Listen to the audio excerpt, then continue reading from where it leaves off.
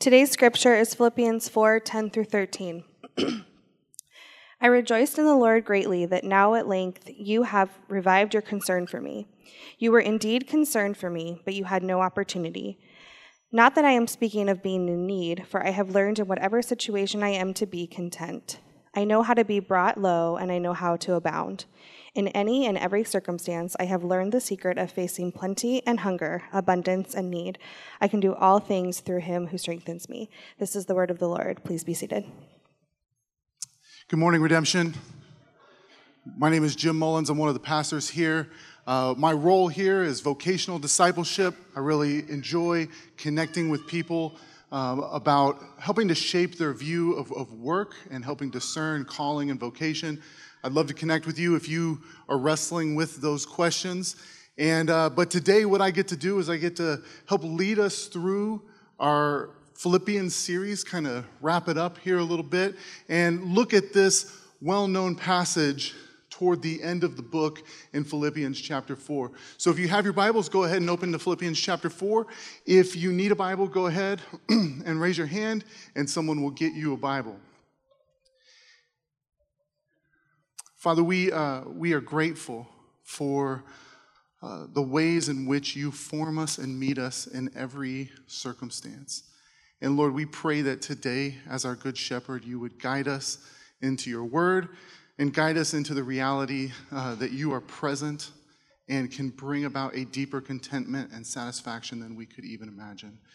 In Christ's name we pray. Amen. All right. Well, if you have your Bibles, go ahead and open to Philippians chapter 4. And I want to start off today by telling you a story about a guy named Chris. Imagine Chris. Chris is a high school basketball player.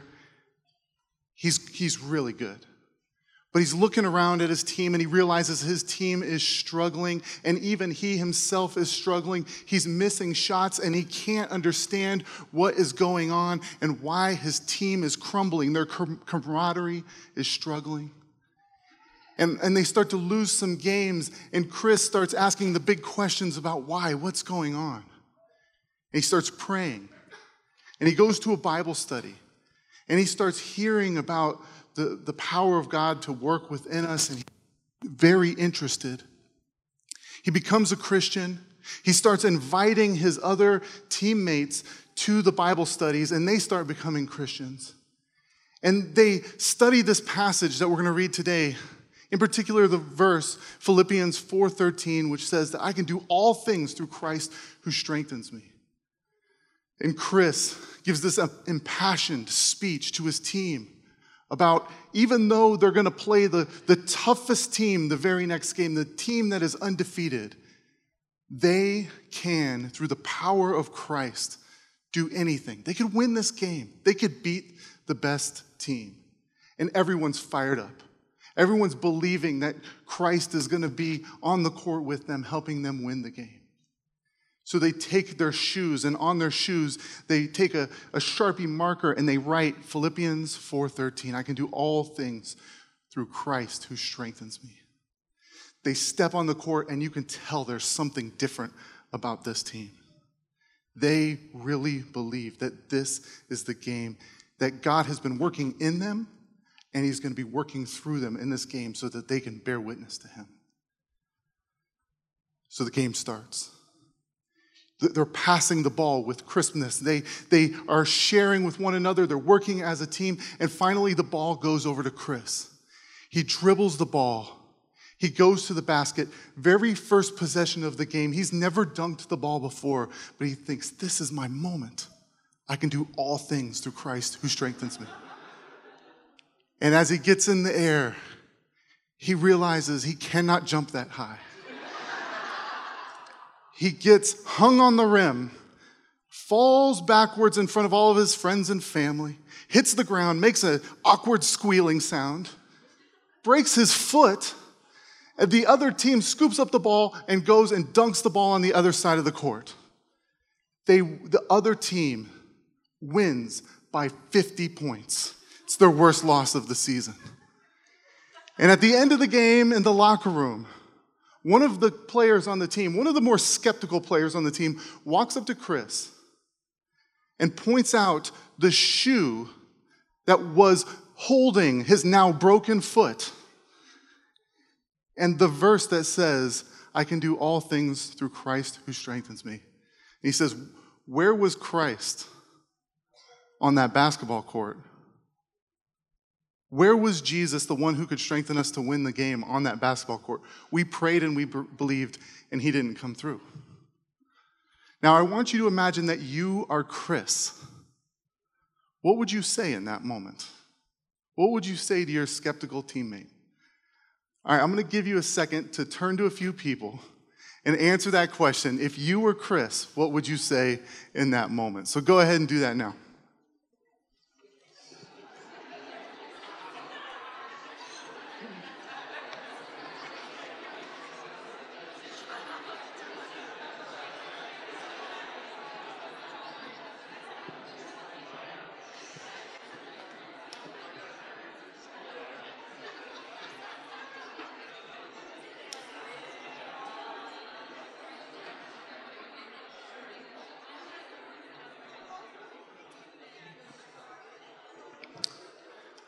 All right, let's go ahead and bring it in. Philippians 4:13, which is one of the main verses in the passage that we're looking at today, is probably in the top 10 of the most misinterpreted verses in all of Scripture. It's littered throughout locker rooms and boardrooms and living rooms of Christians who've come to believe that this means that if you really trust in Jesus, Jesus will give you miraculous success and help you in all of your endeavors.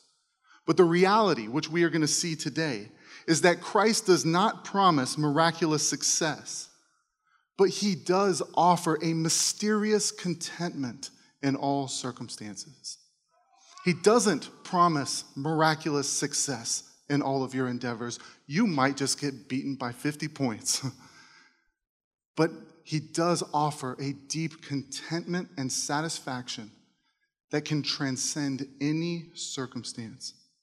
And this is actually a more miraculous, more hopeful reality. Because in our day, contentment is hard to come by. $197 billion are spent each year on advertising in the United States of America. That's more than the next 6 countries combined. In other words, there is an all-out war that is well-funded, that is studying you and your desires and your wants, and is shaping the messaging that you are getting to communicate that you don't need to be content, saying you need bigger homes and better jobs and a higher status. You need more entertainment, more babies, more possessions, more gadgets, and more social status. And how miraculous would it be that in the midst of that world, there would be an island of contentment that's living in the peace of Christ, and that doesn't need all of those things. May want those things, but knows that the only thing we truly need that gives us contentment is Christ. So today I'm going to walk through the passage of Philippians, primarily 4:10 through 13. And then I'm also going to reflect on some of the implications for life, and then talk about how do we cultivate that sort of contentment in Christ. So as we look at the passage, what we see is that this comes at the end of Paul's letter to the Philippians. Functionally, the end here is a thank you note to the Philippian church for their financial support. This was the only church that was for sure financially supporting Paul and his church planting apostolic ministry. And he's received a financial contribution from them, so he's thanking them. And he's writing this thank you note in such a way that it's expressing not that they are in a transactional partnership of client and patron, but they are cooperating together for the gospel. And the social dynamics of that day are such to where thank you notes were often seen as putting people into a client-patron relationship, and to talk about money and to talk about need, especially with the philosophy of Stoicism, was to almost imply that you wanted more. So he's trying to write a letter to them that's thanking them, that's honoring them for their generosity without it fitting into sort of the cultural transactional construct of the day where he is their client and they are essentially funding him, and they are the patrons. So with that said, let's go ahead and look at verse 10. It says, I rejoiced in the Lord greatly that now at length you have revived your concern for me. You were indeed concerned for me, but you had no opportunity. And what Paul is saying here is that he is overflowing with joy because of the financial gift that they gave. But it's phrased in this awkward way where he is not saying thank you explicitly, but he's saying that he has this joy toward God, ultimately recognizing that the gift came from God and only came through their hands. And he says that you revived your concern for me. Now, this is beautiful language. It talks about this relationship that he had with the Philippian church that was this ongoing relationship where they were together in the work of advancing the gospel. And the word for revived is this word that has this connotation of blooming again. In other words, it's like a perennial plant. That the beauty of their generosity, whenever they had the logistical opportunity, would bloom again and would be like a fragrant offering to Christ. It would be beautiful to Christ as they work together in this. But then in verse 11, it says, not that I'm speaking of being in need, for I've learned that in whatever situation I am in, to be content. Now, this is kind of a strange thing to throw into a thank you note, right? Imagine you got a thank you note for a gift that you sent, and someone's like, thank you very much for this, but I don't need it, just so you know. But thank you. But I don't need this. I want you to know I'm content without this. It would kind of feel a little insulting, right? But what's happening here is that culturally they are steeped in Stoicism of that time. And the philosopher Seneca said, talking about your needs implied that you were asking for money. And Paul is trying to really emphasize the nature of their relationship is what he really cares about. He cares about them loving God and being cultivated in generosity rather than him needing all of their stuff. So that's kind of why it's phrased there. And then he goes on to actually make the case that this isn't just lip service, but that he really has learned how to be content in all circumstances. So the word contentment here, to the Greeks, that was connected, it was used often in Stoic discourse, and it meant to be self-sufficient, to basically be okay without needing the external stuff.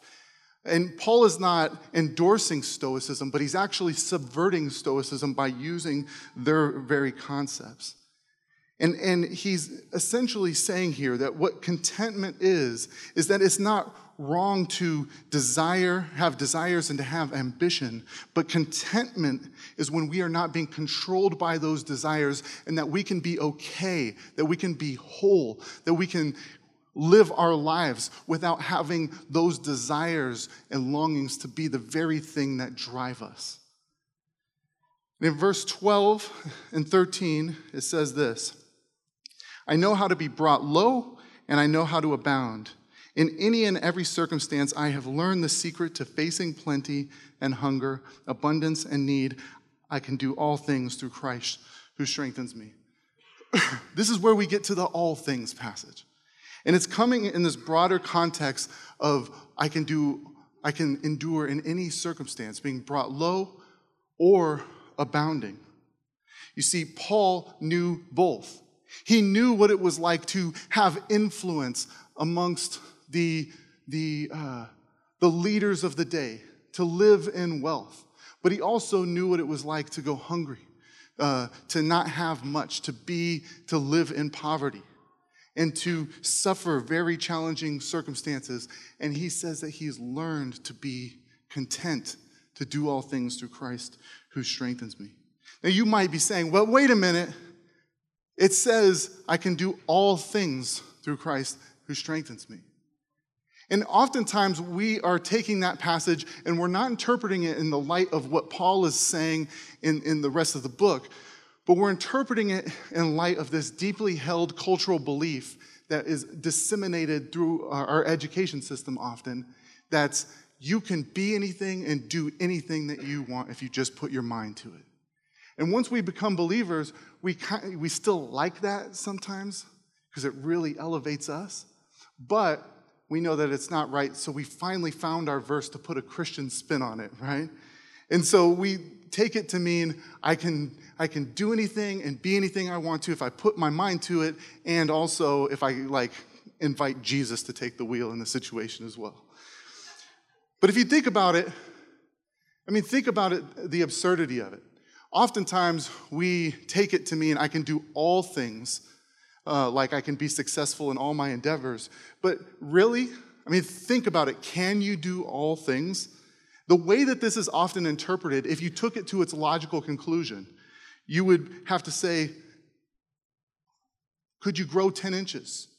Will yourself to grow 10 inches and to go play in the NBA? Could you? Could you do that through Christ who strengthens you?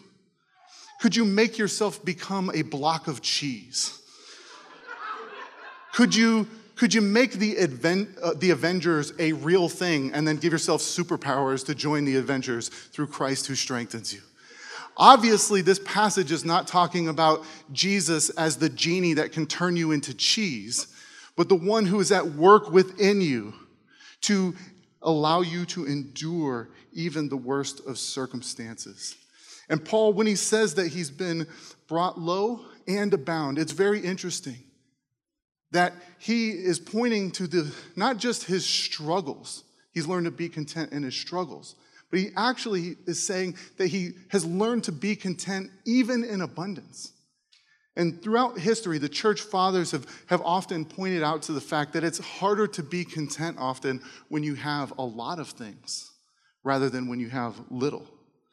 I remember my first place that was my own place where I lived, where I was paying rent somewhere. I rented a closet in somebody's garage. It was 5 feet wide and about 15 feet long. It was really oddly arranged. But he had an air-conditioned closet in his garage, and it was paradise for me. I thought, how amazing is it that I get this little bullpen to live in? And today, I'm living in an 1,100 square foot house, and it's bigger than any house I lived in as a kid. And I spent my entire day on Zillow yesterday, not the entire day, but much of the day, looking at houses everywhere, including West Virginia. I don't know anything about West Virginia. But my assumption is, in this great heat of the Arizona summer, it's got to be better than here. And there's this deep discontentment at work, and it's even harder in the peak of my abundance than it was when I was living in the closet in the garage. And I know that many of us can relate. We know that it is just as hard to be content when things are going well as when it is a struggle. But Paul says he's got a secret here. Now, this word secret is only used once in the New Testament, and it's borrowed from the cultic language of the day, where there were these cults that had these secrets about how to be initiated into the secret mysteries of a pagan religion. And Paul is using that idea, not to affirm a pagan religion, but to say that Jesus is this, in knowing Jesus, I've learned the secret to contentment. And what is the secret to contentment? The secret is to be in union with Christ as the one who strengthens you, to know him, to have such a deep anchor in him that you have a sense of wholeness and life and that are strengthened in the midst of every circumstance, no matter what sort of inputs and possessions and opportunities you get in your life. So while Paul is using the language of Stoicism, he's parting from it here. It's the Stoicism being the philosophical idea that we need to detach ourselves from the things of the world and detach ourselves from emotion so that we can cultivate virtue. This is not about detaching yourself from those things that you really desire. It's about attaching yourself to Christ. And if he is the great feast, the steak that truly satisfies, then the rest of the stuff becomes spam. We can long for Christ, the one who truly satisfies, and not have to crave the other things. Now, what's really important is to be sure that we clearly identify what this passage is not saying. It's not saying be content with evil in the world. Paul is not ever okay with the fact that there are more people who don't know about Christ, that there's sin that's rampant, that there's injustice in the world. It's not saying to be okay with the brokenness that's a part of the fall. It's also clear that it's not saying be emotionally detached, like a stoic. No, it's saying be emotionally attached to Christ. And it's not saying that ambition is bad. Contentment is the ability to actually have desires and ambition, but not to be ruled by them. So what Paul is saying here is that he doesn't promise miraculous success, but he offers mysterious contentment in all circumstances. And I want to talk about how to cultivate that, but before I do, I want us to just imagine together what that would look like. See, Paul's trying to shape the Philippian church in that time into a people who are generous and content in all circumstances, knowing that as they are shaped like that, they display Christ in the midst of a world that is hungering for him. And what would it look like if we had a deep sense of contentment? And let's just pick the two areas that I think most people struggle with when it comes to contentment, the most prevalent areas. The questions of where will I live and where will I work? Now, I don't want to do a show of hands in here, but I'm going to guess if we did an honest survey, we would have in this room, probably 90% of the people in this room have thought about changing one of those things within the last 6 months or so. So let's talk about it. Let's imagine it together. Imagine if we were a people shaped by the gospel, shaped by the sufficiency of Christ, who could answer, where will I live, in a different way. Imagine if we weren't constantly looking for a new place, a better neighborhood, and a cooler city to live in. Imagine if we didn't have to move because we have cultivated such a deep relationship with Christ that the most humble home can become a glorious sanctuary. The most humble home in the most plain neighborhood, in the most unimpressive city, without all of the glorious Pinterest stuff, could have a level of depth and vibrancy and life because Christ is present there than the most glorious architectural temple that you could possibly imagine. Imagine if some of us moved and some of us stayed, but we weren't driven to do either one of those out of discontentment or having the pressure to have the nicest homes and to turn them into the incarnation of a Pinterest board. But what if that would mean that we could cultivate these embassies of stability and hospitality in a world of loneliness and disconnection? Instead of constantly packing up our stuff and unpacking our stuff, we can actually welcome people in and to cultivate in a little neighborhood, a little plot of God's world, a contentment that comes from Christ and a witness to what Christ is like who brings that contentment. Think about how we answer that question, where will I work? What if God's people weren't constantly driven by career advancement, but were content in Christ and only changed positions if we were convinced that it allowed us to love other people, including our families, better and to better care for them? But we weren't driven by the identity that comes from climbing the ladder. What it would do is it would liberate us from the Peter principle. Who's familiar with the Peter principle in here?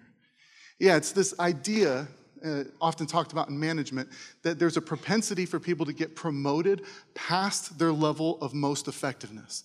So in other words, the best teachers often get promoted into being the most average administrators, and it robs the world of a good teacher.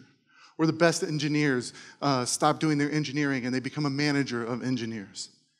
But if there was a community that was rooted in the gospel, we could be liberated from the Peter principle and do the most fruitful work for the good of our neighbors. Knowing that, Scripture calls us to this sort of fruitful work.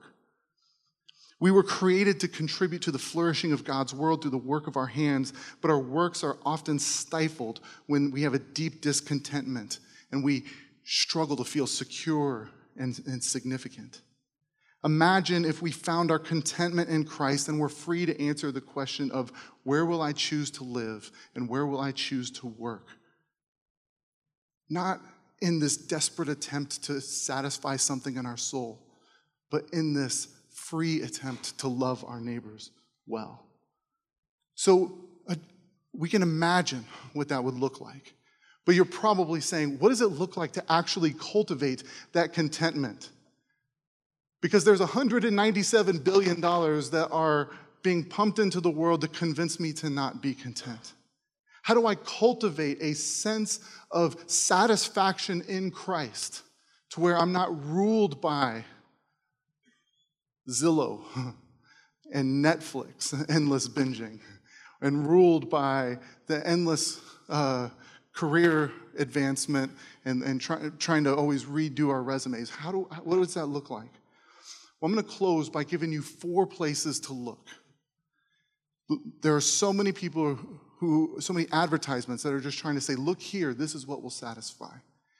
And the only way we can look away from those things is if we know where to look instead, where to look for Christ. So I'm going to give you 4 sort of practices of how to look for Christ and 4 places to look for him. So those are look inward, look outward, look backward, and look forward. So let's start with look inward. We see Paul doing all 4 of these in the book of Philippians, looking inward. This isn't to say to look deep in your heart and there you'll find the answer. But rather, what Paul is doing, what we see in this passage, in the passage before, is that he says, do not be anxious about anything, but in everything, through prayer and supplication with thanksgiving, let your requests be made known to God. And essentially what he's doing is he's saying, be attentive to your anxieties. Look into what is happening internally within you and be attentive to that. And then bring that to God, because that's often where he will meet you. You see, what happens is oftentimes our discontentment is really the surface thing. But what is underneath the discontentment is a deeper desire that we need Christ to meet.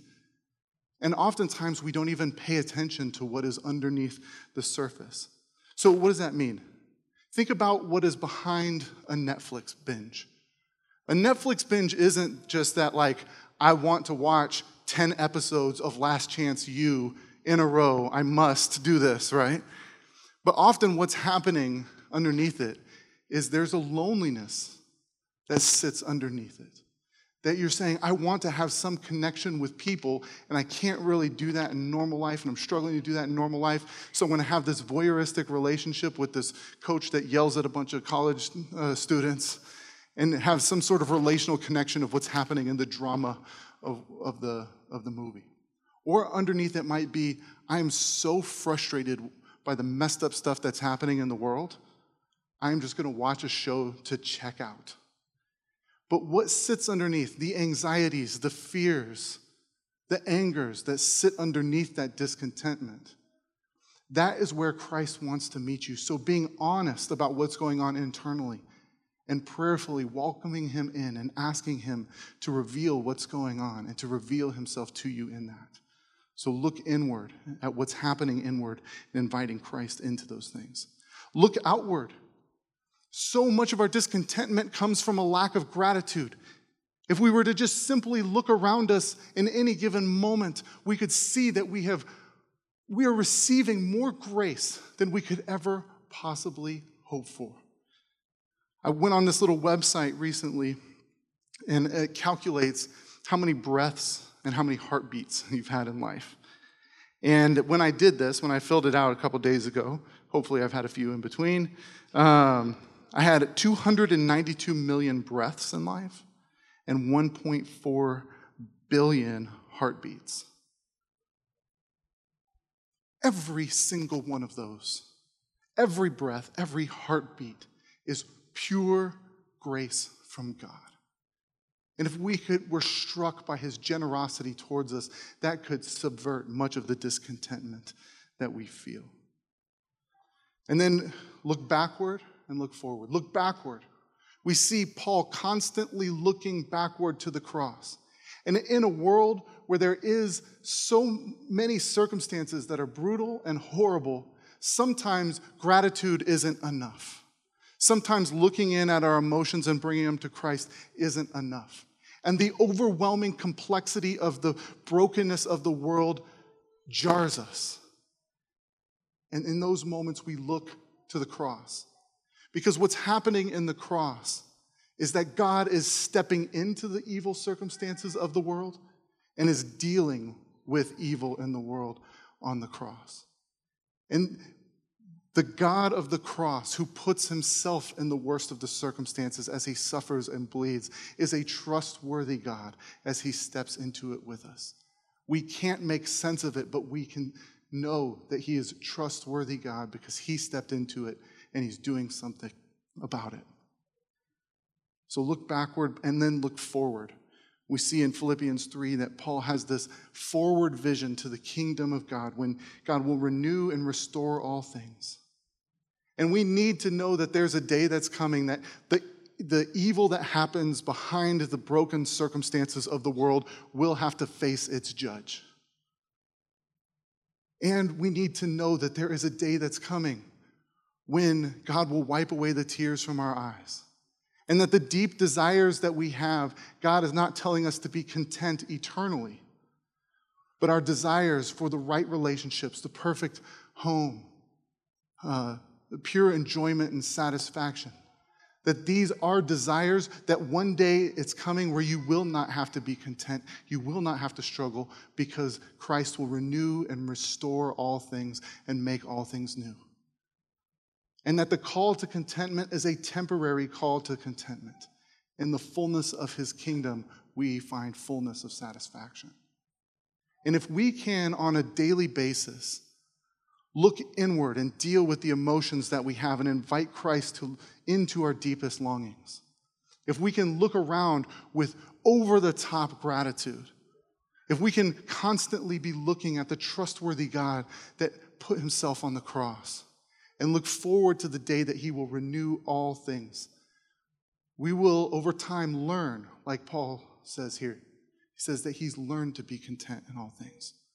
We will learn to see that Jesus is the satisfying feast who can bring us contentment in the midst of any circumstance. Let's pray. Father, we thank you for your goodness, and how your goodness is better than all that the $197 billion have to offer. We thank you that you meet us in the midst of every broken and painful circumstance. We thank you for the reality that you are even better in the midst of our best circumstances, and that we don't need to preserve everything that we have, but that you are the one who preserves us. God, we're thankful for the breaths and the heartbeats that you've given us.